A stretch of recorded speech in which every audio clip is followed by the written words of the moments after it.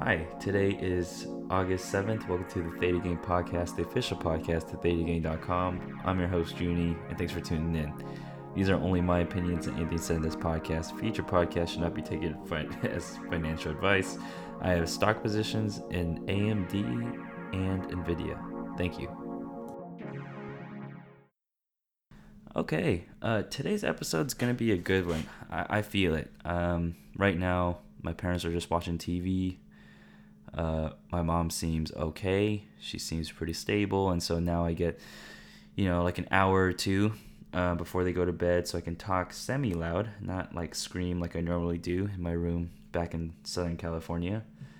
But I did a lot of learning. I've listened to newer podcasts on my commute to NorCal or Northern California, where I'm visiting my parents. And I learned a lot. And some of the podcasts that I listened to actually inspired today's episode. And but just before I jump too far, this week played a lot of NVIDIA as per usual. And I also played some AMD, and all of which turned out really great. Semis had a pretty good week despite it being choppy. Theta Gang style trades, of course, don't really care if it's choppy. A lot of that is built on discipline and make sure you don't get scared too quickly, or also the other way of just not getting too greedy and creating too much exposure for yourself, writing too many puts or writing too many calls. And this week there was a pretty cool interaction that I had with someone on my Twitter, and it was on my exclusive Twitter, and I mean, like, I'm definitely putting air quotes around exclusive. It's just my Twitter, where whenever I post a trade on thetagang.com, it automatically gets tweeted to this Twitter, and patrons have access to it, and people that use the Theta Gang referral code for Tastyworks also get access to it for a month. But the friend and slash user of the website slash patron was just asking, like, Junie, why are you doing these types of plays? And the play was a 100 strike cash secure put on AMD. So that was a $10,000 max loss play, and I collected $34 in premium. And so, normally where I would seek to collect $50 for initially receiving $100 for the play, I collected 34 because it was 30%, and I had collected that in one day, so I'll take that winner off the table. But regardless, it was still a win, and one of the users had mentioned, Junie, you have a 160K portfolio. What are you doing these types of plays? It seems pointless. It seems like it's just a blip, etc. And I thought that was a really cool moment. It gave me a chance to reflect and also just get a chance to just, like, basically enjoy that moment where someone, that might not be aware of, the roots of where I started, is just asking a genuine question. I would probably ask the same thing too if I was either new to Junie style trades or how I particularly trade, or if I was just skeptical at all. It's okay to ask questions. But you have to remember that when I started Theta Gang style trades, I started with $3,000. I wanted to prove if this would, prove to me mainly. I wanted to prove to myself, hey, does this actually work? I'm kind of tired of playing earnings and getting got. I'm kind of tired of trying to time the top of the market. I'm tired of, trying to catch the knife, like all this stuff. So starting from $3,000 and, putting in a weekly auto deposit in, and then being very, very disciplined with my trades, I've gotten very lucky, and I'm just very thankful for having 160K in my portfolio right now. So for that user to ask that question, I took that in solace, and I just sat there and I was like, wow, I've come pretty far, and it was a good reality check. But here's the flip side. I do these smaller type of plays to show that my system works.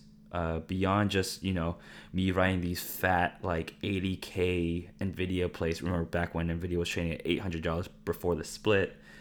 I was writing like cash secured puts on Nvidia that required 80K in capital. I was writing Shopify puts that required 150K in capital. I was doing all of these plays that required a lot of capital. And after Nvidia split, I took some time to think over how I want to trade for the rest of the year, how I want to help spread or inspire this style of trading. And in that, I've decided that I'm going to occasionally try smaller plays. I'm going to do like AMD. I've always wanted to trade AMD. I've traded AMD before. I've had pretty good success with AMD.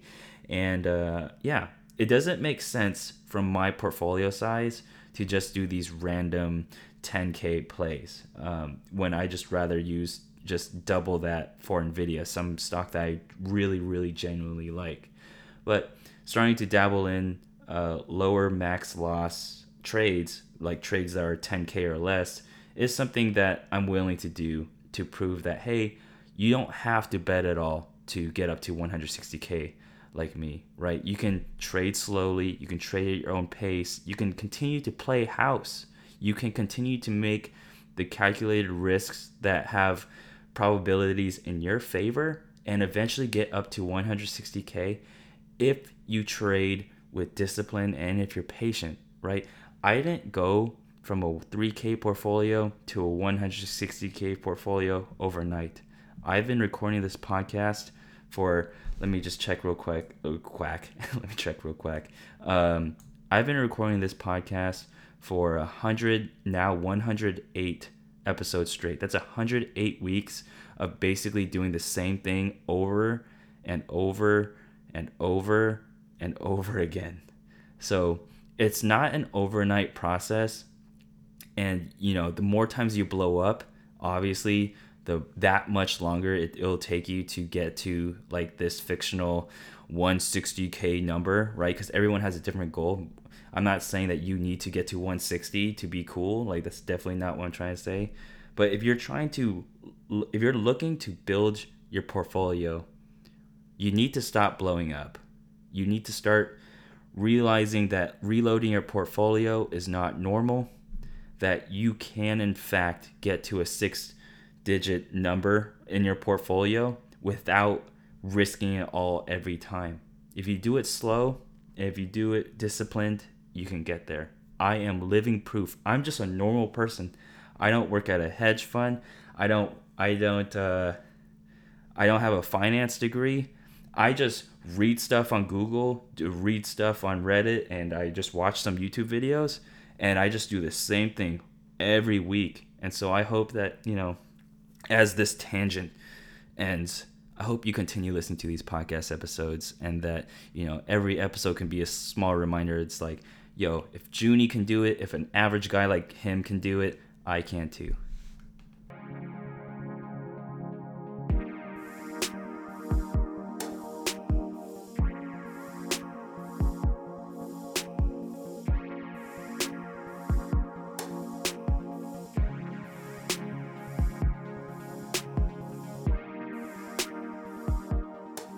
Okay, on the new ThetaGain.com website updates, we have a pretty big update on the front page, and all the pages where you would see any sort of trade.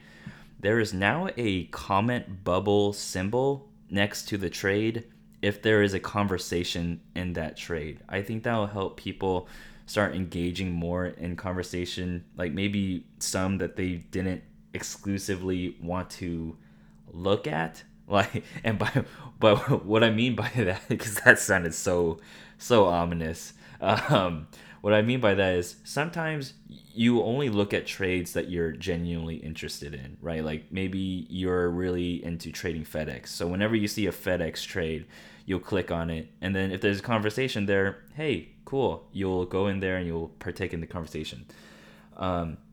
This way, if you see a comment box, maybe you just want to partake in some conversation, right? Like maybe you just want to just socialize with other people on the website.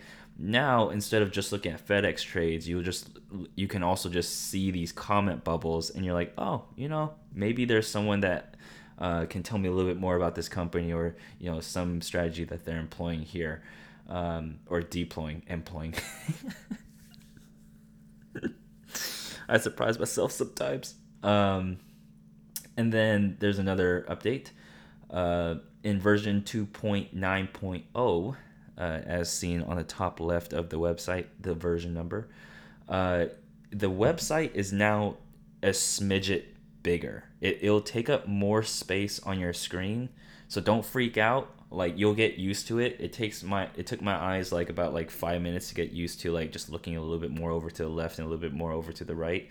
But the main reason why this was done is that it helps the resolutions that are smaller a lot more. So like if you are on a smaller laptop, for example, or if you're on a tablet, it'll make your experience on a tablet and smaller laptop better. You will have to do less scrolling. You will have to do less of this like left and right scroll. That can get a little bit tedious, and also makes the site look a little wonky. But yeah, that's it. So new comment symbol. The website, it just takes up a little bit more space, and we're gonna call that a UX upgrade. More to come later. What's next is being able to collapse your follower list. And then after that, I believe all the smaller UX changes are finished. Then big features will start to come out again. I think the next big feature, I'll keep that on the hush for now, because I'm not sure which one I'm going to pick. But the patrons know there's like 4 choices, and I'm pretty sure I know which one I'm going to do, but I'm going to keep it on the hush for now.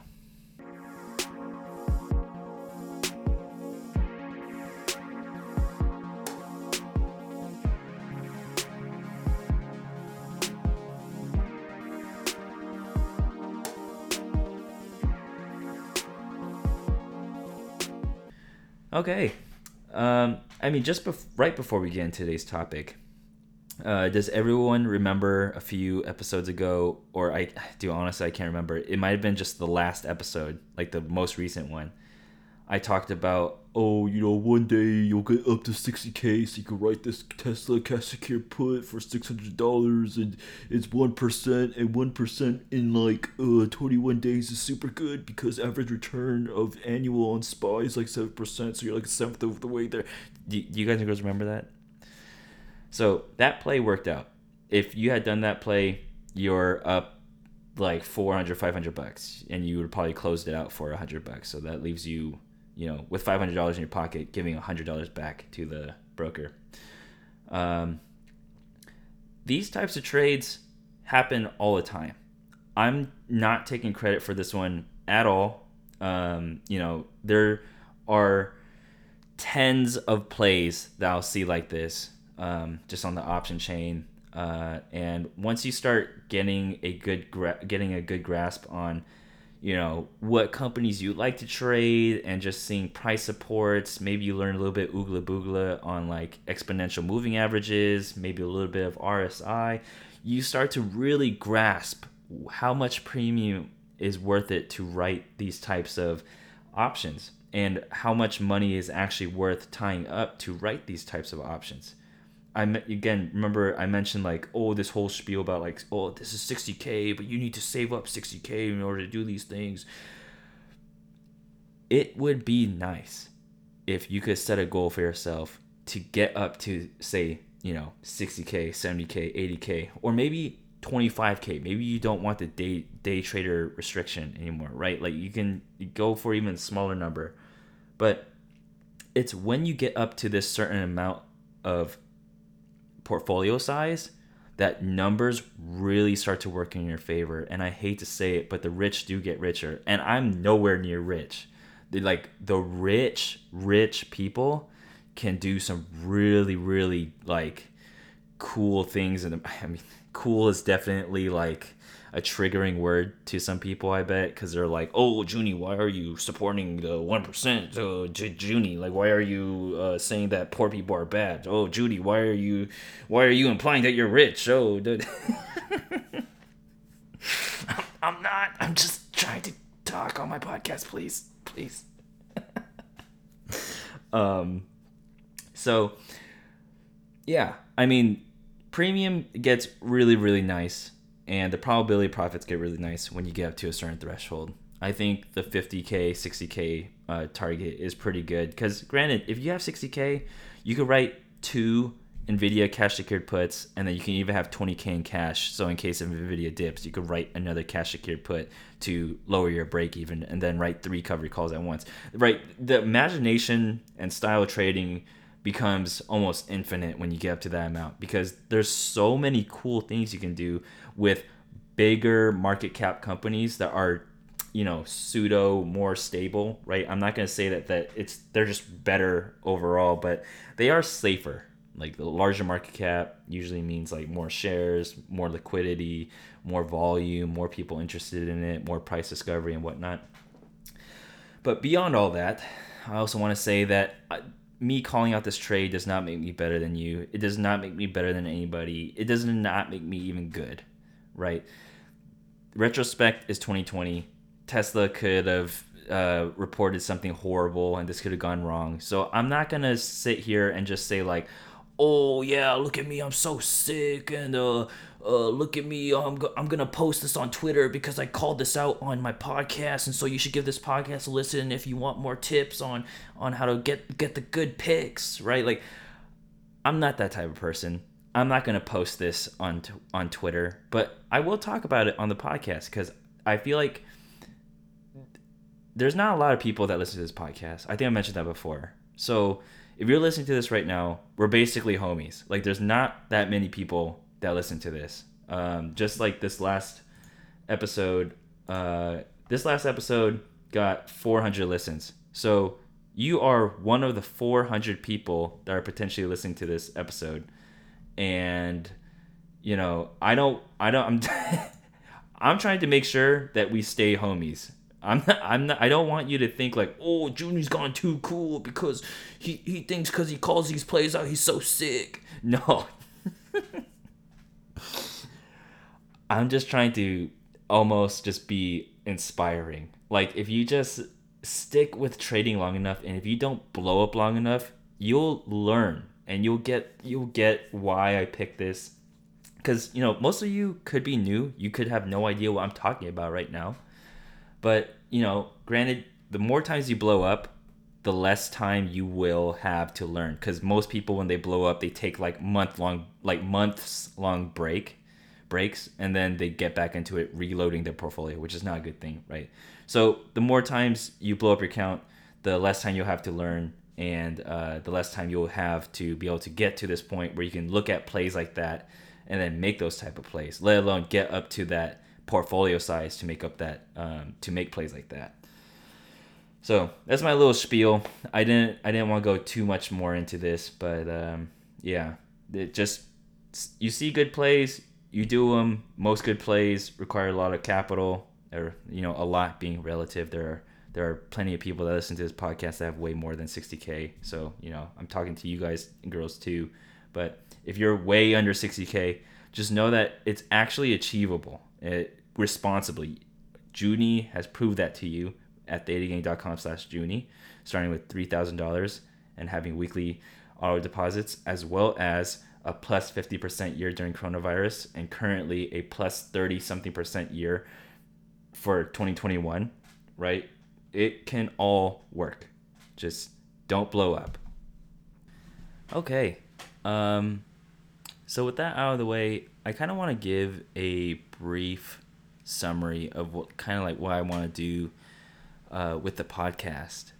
I've recorded for 108 weeks straight, and basically it's getting kind of hard to tell what I've already talked about because I go on so many tangents and whatnot, and I feel like I've already covered the basics and a lot of the really important things I've just already talked about.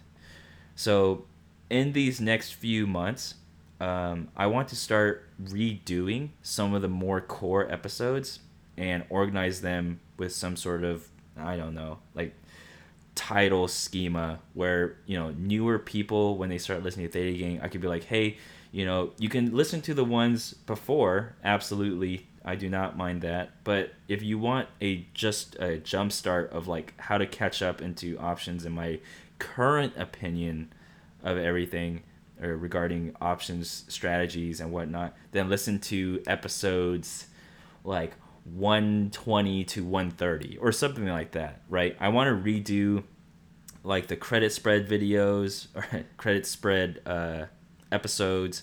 I want to redo like the cash secured put episode. I want to redo covered calls. I'm probably going to still use the Apple example because that one's basically a meme at this point. But I want to redo the core episodes. And while I'm doing the core episodes, I want to also dabble in broader topics in finance. For example, today's episode, we're talking about debt. We are not talking about the debt that like companies take on versus their free cash flow. We're talking about the debt that you take on. And I kind of just want to give my opinion on debt and how I would tackle that just in life. Because I've been doing some like digging around in my podcast analytics, and it's really cool. I'm seeing like podcast numbers start to go up, which kind of means like people are in their cars more often because podcast numbers definitely went down after Corona. But now that people are like returning back to the workplace, I'm starting to see numbers pick back up. Just like a really quick overview. There's a really cool bell curve that happens. So 15% of you are 18 to 22. 33%. It's like on the dot. 15% of you are 18 to 22. 33% of you are 23 to 27. 33% of you are 28 to 34. And 15% of you are 35 to 44. So the majority of you, 66%, are 23 to 34. And then one more time, just to complete this bell, it's 15% on both sides, 18 to 22 and 35 to 44, the outliers. And then in terms of gender, there is 3% female and 97% male. And I think, I guess I could just do the math. That means I have 12 girls listening and 388 dudes listening. I think that's how that would work out in math terms. If there's 400 people listening, basically 424, but I'm just gonna round down. But yeah, this age bracket is a very defining year for your financials. Like 23 to 27 will dictate how you spend your money in 28 to 34. I don't know how many of you vibe with that, but if you can understand, like, if you're in the 28 to 34 bracket right now, you might look back and you're like, wow, yeah, I spent a lot of money on things that I don't even use anymore. Or, I should have probably looked into IRAs or something, or maybe I should have paid off my credit card debt more aggressively because I didn't know it takes so long paying via minimum payments, etc. So we're gonna talk about debt today. That is just my like little synopsis on where my analytics are at, and I feel like I'm in a good place to talk about that because right now, Junie is 28, so I'm in the top 33%. Yeah, let's just get into it. And I guess before we jump into it, sorry, I know this is like a long time for an intro for a topic, but you do whatever you want. I am not your boss. I am not your, I'm not end all be all. I'm just a random stranger that you're listening to, that you're giving the time to listen. So thank you, by the way. I appreciate you listening. But I'm just a random stranger on the internet. Like, take what I say definitely with a grain of salt. Like, you You do what you think is best. I don't know your context that you're in. And if at any time it sounds like I'm, like generalizing things about you, just understand that I'm not actually talking about you. I'm actually forced to generalize as many points as I can so that I can speak to the most of you, right? Like I can't pinpoint like this one specific scenario, but I want to just give examples of how I would approach debt and other things that are similar, if I were, say, in your shoes. Okay, so I guess brief summary of me and my relationship with debt. Um, I don't like it. I'm the I'm the type of person to, like, before I go to sleep, I pay off my credit card, right? Like I just go to my bank's website and I'll just pay off my balance for that day. Like obviously it takes a day to process and then maybe another day to actually resolve, but that's the type of person I am. That's the type of person I've always been. My mom has excellent credit, and when I first got my debit card, I think that was in high school. Um, I was really responsible, never overdrafted. I deposited very frequently, and then going to college, getting my first credit card, I was very very adamant in making sure I never had a balance. Now, this could have spawned some, you know, reactions from you. Definitely depending on what bracket age you're in. But some of you might have just said, like, Junie, why would you pay off your credit card every day when credit is good for you? Like, building credit is good for you. Why wouldn't you want to pay off your credit card, say, more at the end of the month? Or why wouldn't you want to have a balance on your credit card to prove that, oh, you can pay it? I'm going to tell you right now, I have an 800 plus credit score, and I've done this my entire life.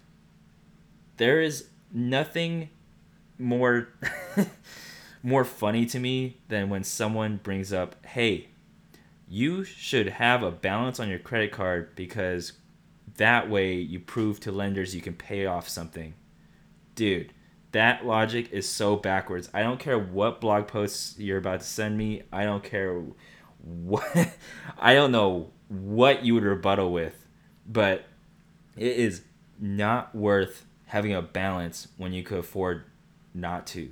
Right? Just pay it off. Like you don't need to say like carry a balance to build credit. You're eventually going to reach 800 credit for just, you know, making your monthly payments on time, and your age of your history of credit will continue to go up. And as long as you don't do anything bad or like over, I don't know, just pay off your credit card. Don't fall into the whole scam or whole ideology of making sure you have a balance so that you get good credit.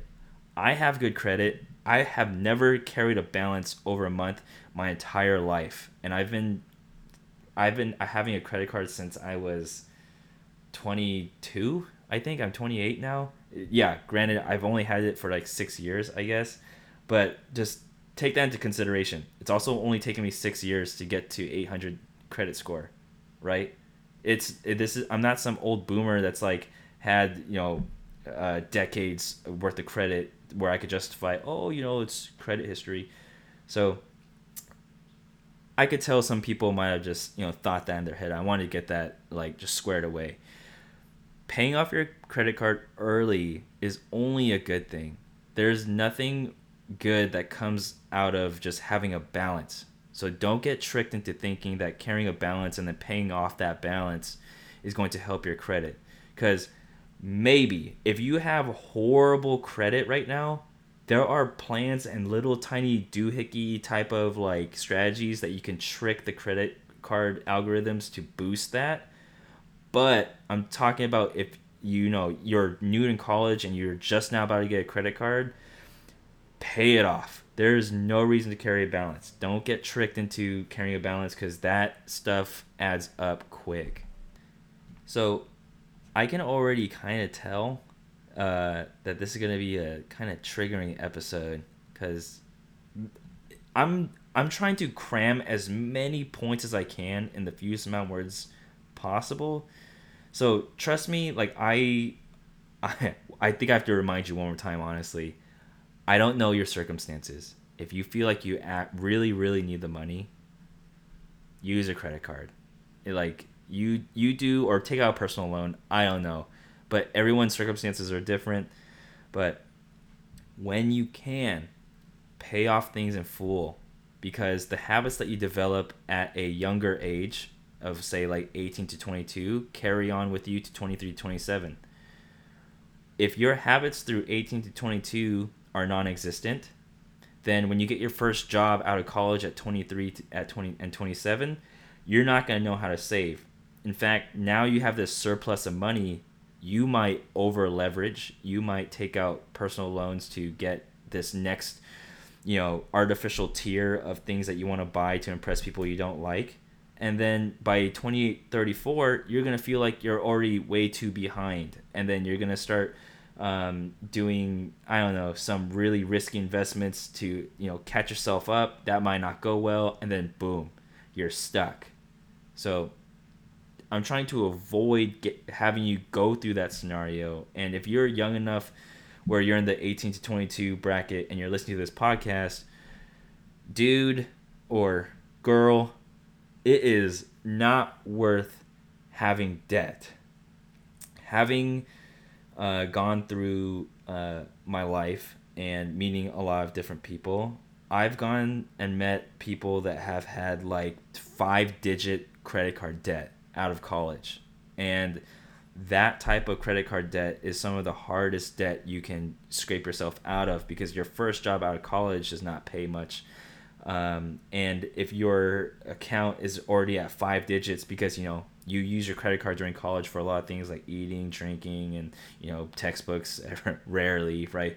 But you build up this, relatively massive debt in college. And when you get out, you're not making that much money. So you're forced to continue to make these minimum payments.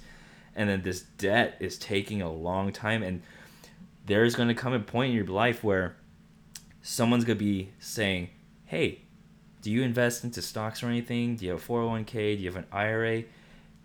And this is what you're going to say. You're going to say, no, I have student loans and I have credit card debts to pay off. But when I pay those off, then I'll invest. And that has to be some of the most dangerous positions in your life ever.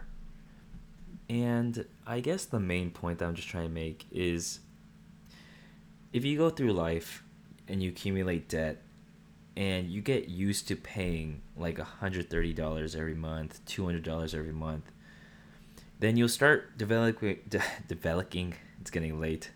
You'll start developing a framework around that payment for the rest of your life. When, maybe you decide to not buy a car, but maybe you decide to lease, or even like a really cheap car. Then you're going to say, to lease this Honda Civic, oh, it's only $100 more per month. That's barely any part of my paycheck. And, I'm just going to lease this Honda Civic. Or maybe you decide to not go for the Honda Civic and you decide to, say, buy like a luxury car because it's only $350 more per month for like the next 10 years. And you have plenty of money to cover that monthly payment. Living in debt, to me, really sucks. I don't like the feeling of owing somebody anything. So just to give like an anecdotal example, I actually went into debt with a $27,000 loan, buying my second car. I got my first car from my parents, but then I upgraded after I got my second job. And I was paying like $600 for the loan every month, and I was just thinking like, wow, this is easy. I can cover this no problem, right? Like, I work really hard, so I justified buying a nice car because I just always wanted a nice car. I always saw my friends in college have nice cars, and finally, after getting like a really nice job with a good salary, yeah, I treated myself to a car. But looking back, if I had put that $600 every month and the $200 $300 car insurance, the $900 every month into a trading portfolio, wow, I would be way better off right now. But I'm also very thankful for driving a nice car. I received a lot of compliments. It felt good driving it. It still feels good. I still have it. It still feels good driving it.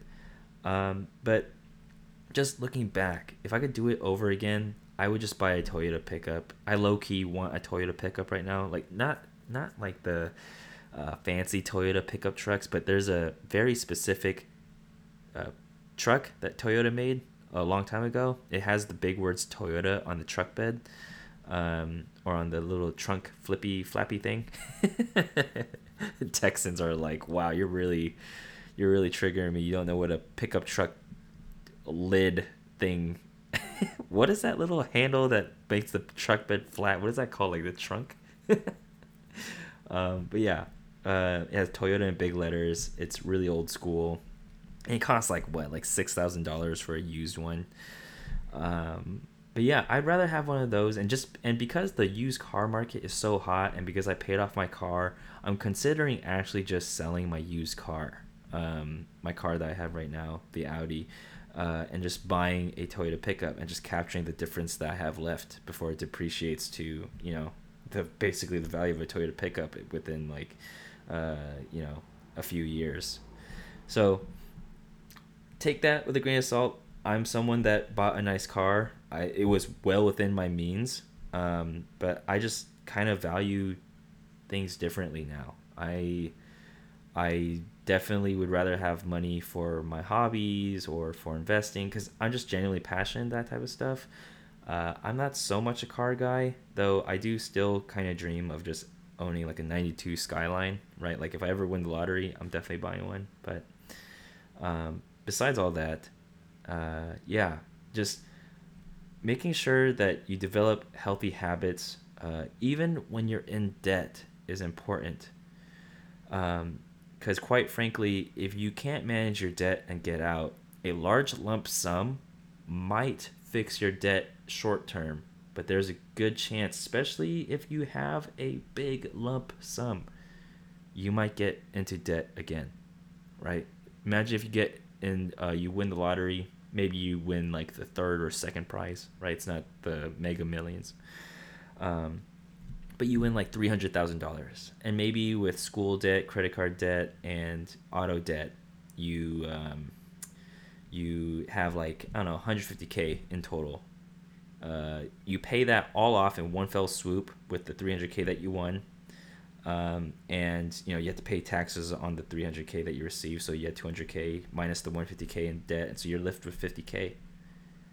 With that 50K in your bank, you're debt free. You might consider, hey, I got 50K in the bank. I could afford a $300 payment on a new car. I'm getting kind of tired of this old one. Or you might consider spending lavishly on like designer things. They make you happy. You do you. I'm not judging you on that, but you see where I'm getting at. Just because you might someday get lucky in the stock market with one play, or you might be fortunate enough to win the lotto, or you get a large inheritance and you get out of debt once, just because you got out of it once does not mean suddenly you won't get back into it again, because you still have those habits, and you develop those habits the best when you are poor. And I'm talking poor from like a college student standpoint, okay?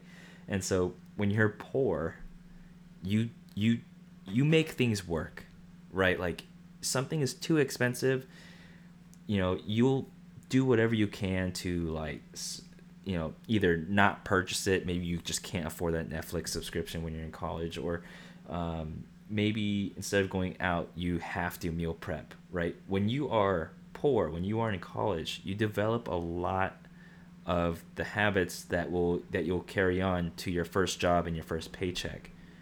And that's where things really start to get formative. Is, did you learn about IRAs? Did you learn about stocks and all that stuff? And I've been knowledgeable about stocks for a good chunk of my life since probably college. And while I wasn't as successful as I was back then, I just knew about everything and what my money could have gone to. And so I got a pretty early head start because I would save up my money. And but don't get me wrong, I also made a lot of stupid purchases. Not so stupid that got me into lots of debt, but I was buying lots of clothes. I was buying, you know, really like frivolous things. Like what can I think of? Um,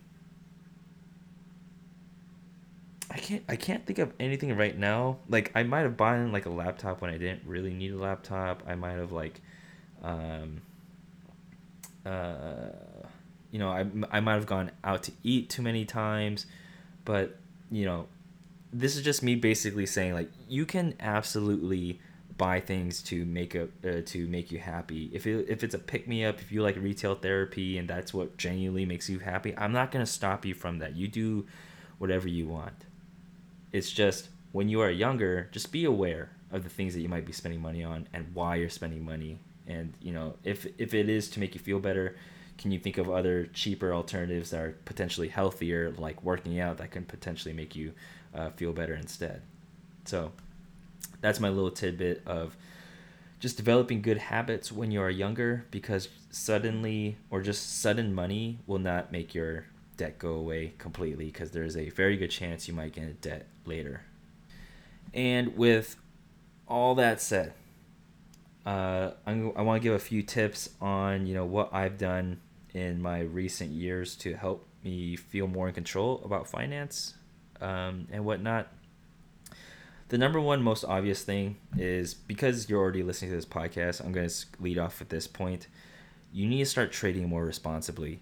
Uh, you know, when you really want to get serious about options, you want to start being on the right side. And when I mean right, I mean WRITE. You want to start writing options, get used to winning, so that when you do win, it's not like a big deal, right? Like for all those option buyers on Wall Street Bets, like winning once for like $7,000 is a really big deal, because all the other times their 2K plays don't work. So that one time they do win, it's a huge deal. Whereas on the other side, if you win more often, maybe you're not winning $7,000 at one time, but you're winning like a couple $100, and maybe over a course of a few months, then you're up $7,000, but you never had to risk your shirt to get there. Um, I think that's one of the first points I want to lead off with. Second point, track all your expenses. There's apps for this. I'm not sponsored by any of them. I'm not going to name any of them. But what I did personally, and shout out to Mike. I've shouted out Mike tons of times in all types of episodes, and he's changed my life in more ways than I think he knows. But he told me, and we were up really late with my friend Brandon too, and we were just talking about like finance, and we were at some really big pool party, like before COVID and stuff, and we started talking about stocks, but we kind of started deviating into like personal finance stuff, and he told me he had a spreadsheet of all his expenses, all of his like monthly expenses, so he knew the exact dollar amount that went out versus the dollar amount that went in. And I came home hungover, definitely like chilled the day. But the next day, I dug deep into that.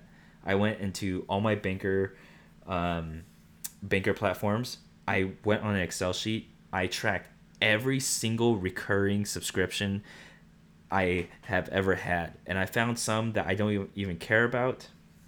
I found and listed all of them in greatest or in least to greatest, and then I would just start taking things off of things that I didn't necessarily need, and that's actually when I canceled my Netflix subscription. Fun fact about Junie: Junie doesn't watch shows.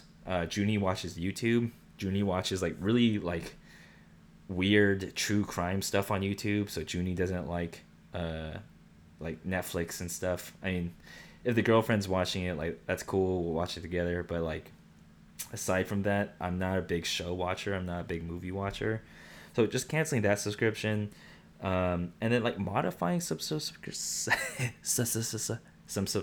is good too. For example, I had like one of the more expensive Spotify plans, and then I downgraded because I'm just one user. And there was like other things like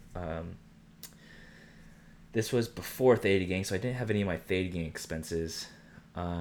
But I definitely had other project subscription stuff. So like data, like other when I talk about the 13 projects that failed, yeah, I would have expenses for those, like failed projects that I was still paying database costs on, and so I turned those off. It was just really liberating taking time to list out all my expenses and then just like kind of grooming through which ones I liked and which ones I didn't like.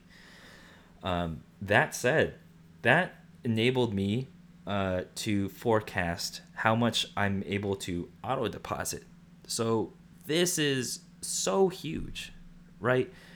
Because I know how much money is being taken out of my account every month, roughly, because there are some numbers like food and I don't know, utilities, like things that you can't quite get to the cent on or like the exact dollar amount on. But you're able to forecast how much money you can just automatically put into another area. And so that's when I had the Tastyworks account, and that's when the auto deposits start, right? And a lot of this like very robotic, very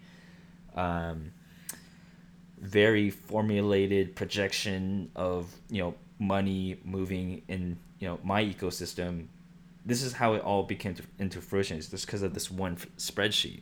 And I hope that this little tidbit can help you feel more in control of your money and how much more you can save, because it's way easier to save money when it's automatic. When you don't have to go in and take money and put it into a more responsible place, it's better, because every time you go in there, there's a chance you might say, oh, you know what? I'm not going to move my money into Tastyworks this month. I'll just move double the amount next month. And then sometime this month you buy something frivolous, and then you don't actually have money to do double next month, and you end up just skipping this one. Or you might not even have money to deposit next month into Tastyworks, and so you then say, you know what, next month I'll put 3 auto deposits into Tastyworks instead. So that has to be one of the best things you can do. Now, here is something that I've learned from this third point, is the Side Hustle Show. His name is Nick. I don't remember his last name, but he also does a podcast every week. And I'm just going to self note here. Dude, Nick, if you ever listen to this, huge fan. I found you trying to basically find out how I could take Theta Gang full time and whatnot. And your podcast is just phenomenal. Your speaking style, your interview style, spot on. And I hope to be on your show one day. And yeah, everyone listening to this podcast absolutely should check out the Side Hustle Show. It's just really motivating. He brings on tons of different people, and he just sounds super nice. Like, his interview style, very clean, and I'm definitely learning a lot just listening to him talk with other guests. But he gave this little cool tidbit that I related back to finance, or that he related back to finance. And he said, with this expenses sheet, because obviously this expenses sheet is not unique to Mike. Mike got this idea probably from somewhere else, but he also was an advocate. Nick, the host of Side Hustle Show, he was also an advocate of having your expenses on a sheet. He would do the same thing, order it from least to greatest, the monthly expenses. And he said one very specific point. He had a Dollar Shave Club subscription that was like a few bucks. He probably had like a premium package, because Dollar Shave Club, yes, the cheapest one is 99 cents, but there's like a more expensive one. It's like, I don't know, like 3 something, 2 something. What he did, it was kind of funny. And I don't really advocate for this, because I think there's more optimal ways that you can receive premium. But he would buy stock that had a dividend, and he would buy enough stock to receive just enough dividend to cover that Dollar Shave Club subscription. So then he technically gets the Dollar Shave subscription for free. Like, I think just that framework in general is really cool because you really get to feel your money start compounding, especially when you start paying your Netflix subscription for free, right? That's a little bit more expensive, and that would be just a cool feeling, a cool backbone to your trading. Because imagine if you start buying stocks with dividends to support your monthly expenses, and then now suddenly you can't afford to blow up your account, because if you blow up your account, then you have to start paying for the monthly subscription again, and then that can just be the tipping point where you start trading responsibly. Everyone has a moment in their trading career, I think, that really just tilts them onto the responsible side. My tipping point was that comment on Reddit I heard. Imagine an Ally savings account doing better than you.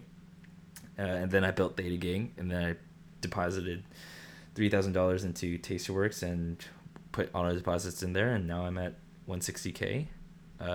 Got proof of all that at thetagang.com/Junie. What a ride.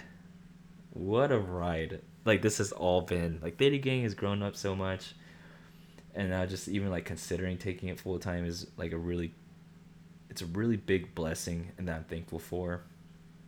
But yeah, it's just been a trip. I hope that, whatever stage you are in, if you have debt, if you don't have debt, that you took, my words here today, somewhat lightly, right? I don't want to make it sound like what I'm saying is the end all be all of, debt and refinancing, because there's definitely other ways to get out of debt. I didn't touch on that subject as much as staying out of debt. But if you are currently in debt, and it feels crippling, you need to do something about it today. It won't go away tomorrow, but if you start today, there's an eventual end to it. If you just let it sit there and you continue making the minimal deposits, because you'll just get to it like next month, or you'll start reevaluating next paycheck, it's going to be tough to actually just get in there and start going. So, and remember, only 400 people listen to this podcast. So of the 400 people, that's like a small handful. I mean, if you're comparing that to the internet. So homie to homie, me to you, Junie to you, do something about that debt today. And if you're not in debt, if you're fortunate enough to just have a job, or you've been responsible with money all your life, congratulations. Like, you have already passed one of the biggest hurdles in life, and that's just not getting into debt in the first place, because that stuff is heavy, right? I just had a car payment that I was okay with paying, and I felt like I was being tied down, right? I can't imagine what it's like. Sorry, I just burped. I can't imagine what it's like to have a crippling amount that actually makes you sad to think about. So I think that's it. So instead of making monthly deposits to depreciating assets, maybe consider taking on a lesser loan, buying some lesser item, or not buying the item at all, in lieu of making better financial decisions that can compound for the rest of your life. One last note: I purposely did not talk about mortgage or mortgages in this statement, because that's just a fact of life as far as standards go right now. If you want a house, if you're blessed enough to just pay a house in cash, you're considered very, very lucky, and you should be very, very grateful. I am not in a position to do that, so I will more than likely take out a mortgage to buy a house. But that is something that I'm going to have to be okay with if I want to raise kids in a house, because I can't wait forever, right? As I guess I'm gonna do it. If my future daughters and or possibly sons is listening to this right now, Daddy loves you, and Daddy will always love you. It's just so crazy. I'm just not thinking about that right now. Like, there's a good chance that one day my children will can possibly hear this, even like when I've already passed. That's crazy. I'm leaving like a legacy that they can listen to if they ever like miss me and stuff. That's nuts. Oh man, I bet kids are awesome. Oh, I'm getting all giddy now. Okay, I'll see everybody in the outro.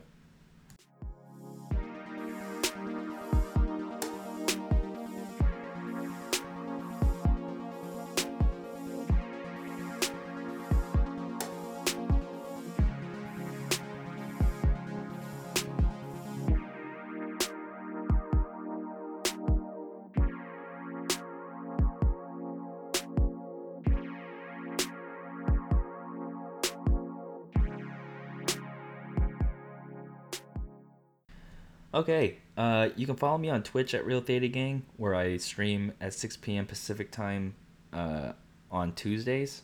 And you can follow me on Twitter at Real Theta Gang. You can email me at junie@thetagang.com. Theta Gang is proudly partnered with Tastyworks, and signing up with the Theta Gang referral code is a huge help. You can email me at junie@thetagang.com if you need help getting set up with the perks. The perks include a 1 month subscription to my Twitter alerts, and you get a cherry emoji flare on the website.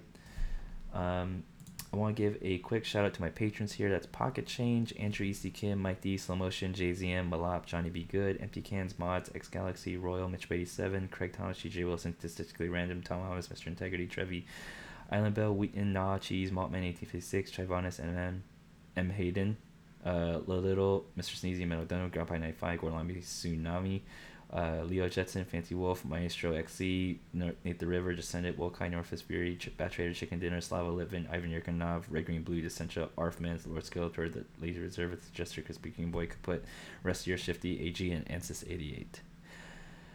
Oh, nice. Oh, okay.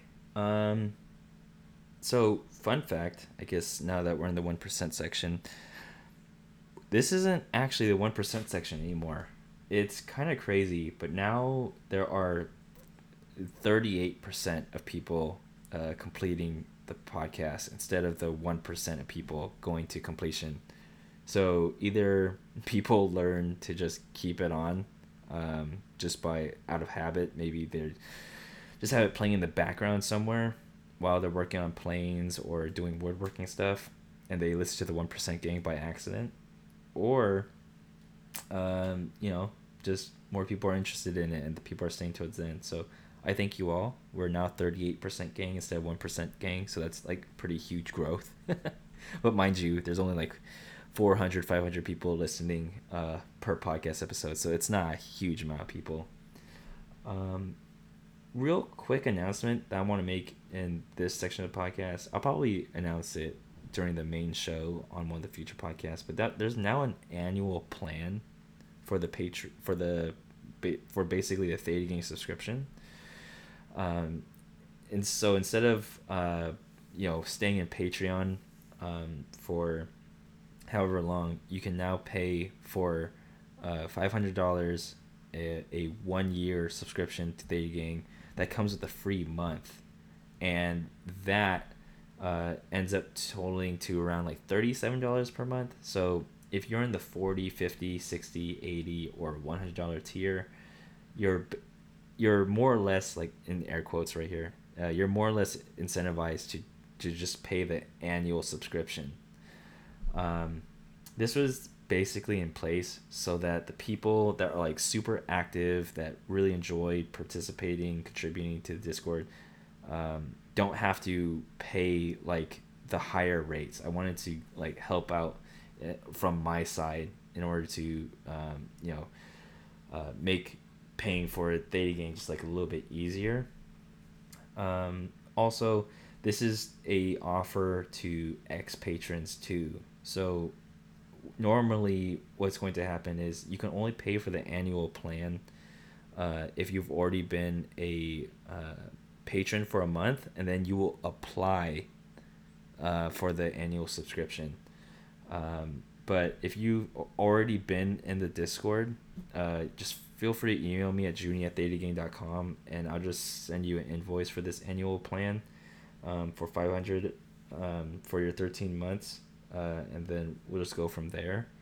But otherwise, if you're listening to this, if you've never been in the Discord, your first path to getting this annual rate is just signing up on Patreon, paying for a month, getting to know the Discord, finding out whether or not you like it enough to like pay for a full month or for a full year, and then just going from there.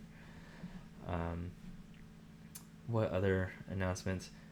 Not so much of announcements, just like interests. I kind of want to get into like mentoring, like code mentoring, but also like kind of like life mentoring too. I think there's a lot of things that I've learned in the tech world and how to navigate the tech world that I can give advice to really excel, like whatever wherever you are in your career. As long as you're like not a VP of engineering, I guess, because that's like where I'm headed next. As long as I stay at my 9 to 5 and stuff. But if you're a senior looking for a higher salary, I can definitely help you there. Especially if you work at a startup. If you are a junior looking for a job, I have the action plan for you to do. And if you're, I don't know, if you have relationship stuff, I feel like I'm pretty keen on just emotional awareness and just making the right decisions there.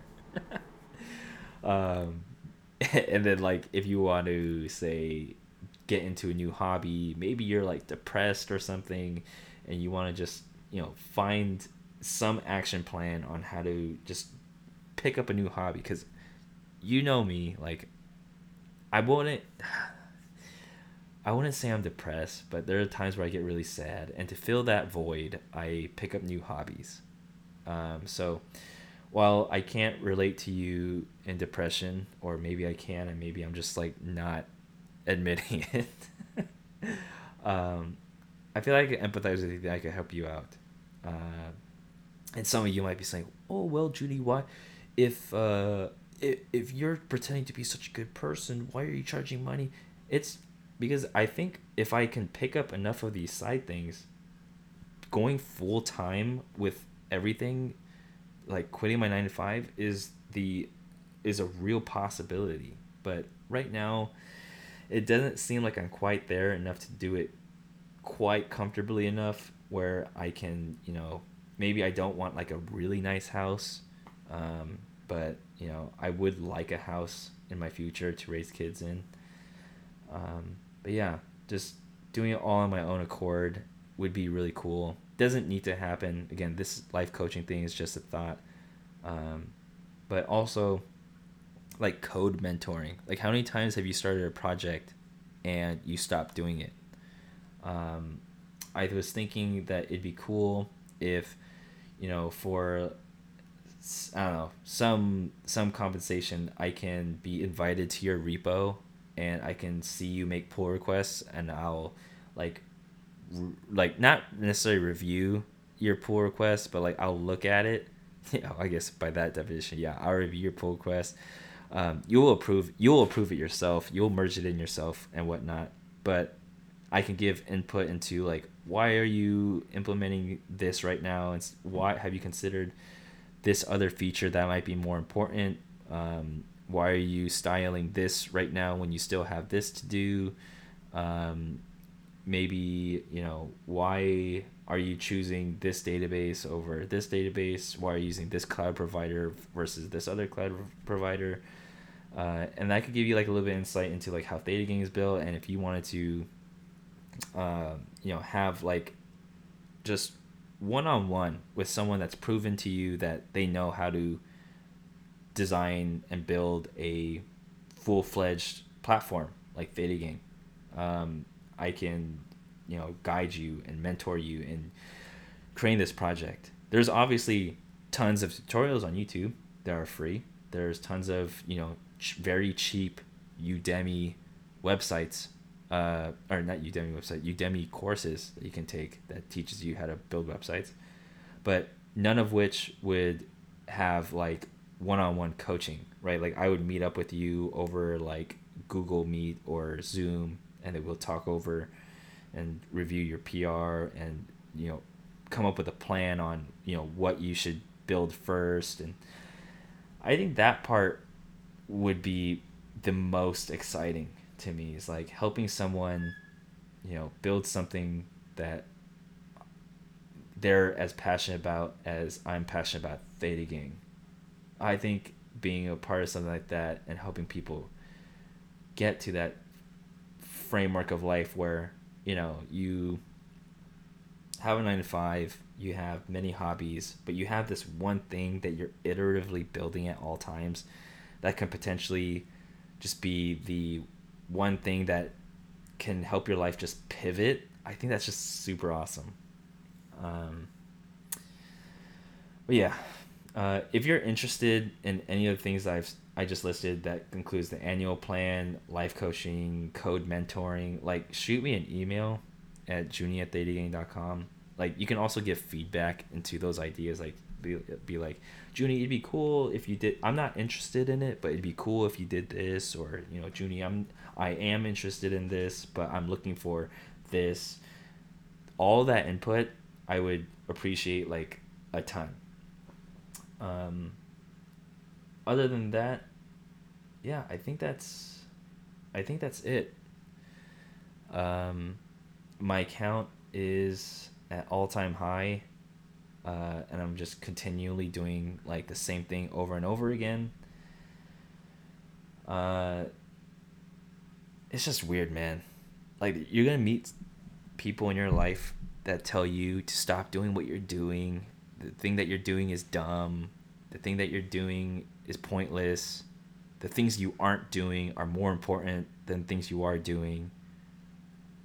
And I'm just a living, breathing example of someone that just puts their heads puts their head down and just codes the way that I want to code, and build something with a vision to their vision. Like it's possible. You don't need to listen to people when they try to put you down. Some of it can and or is true, right? Like the things that people might say bad things about you, there could be some truth in it. It doesn't come out of nowhere. But it's up to you to take in like what you want to take in and how you want to reflect on it. If someone just blatantly calls you dumb, like I don't think you should give it much more thought than how much thought they put into that. But if someone says, yo, I think you talk too much, then then yeah, I could reflect on that. I could be like, yeah, I think my episodes, I do talk too much, but I reflected on it. It's also what makes my podcast different. It's not some, word for word scripted content that is only like, 20 minutes long. I'm a normal person. I'm an average guy. I do this on the weekend when I'm visiting my parents in my room, and I'm 28, just talking about myself at 10:37 p.m. Into a mic. And it's very therapeutic, right? Like this 1% or 38% now, section is some of the best chances where I get to really sit down and reflect, because I know at the end of the day, anything I say into this mic isn't going to be heard by a ton of people, but it's heard by people that care. And I think that means a lot to me. So thank you for those that do listen to this far, especially to those that listen to this far with intent, right? Like not the ones that just like, not the ones that just like let it play. But though I do care about you guys and girls too. Um, it is a blessing to be able to speak to people that care about what I have to say, and I'm very thankful for that. I'll see everybody next week.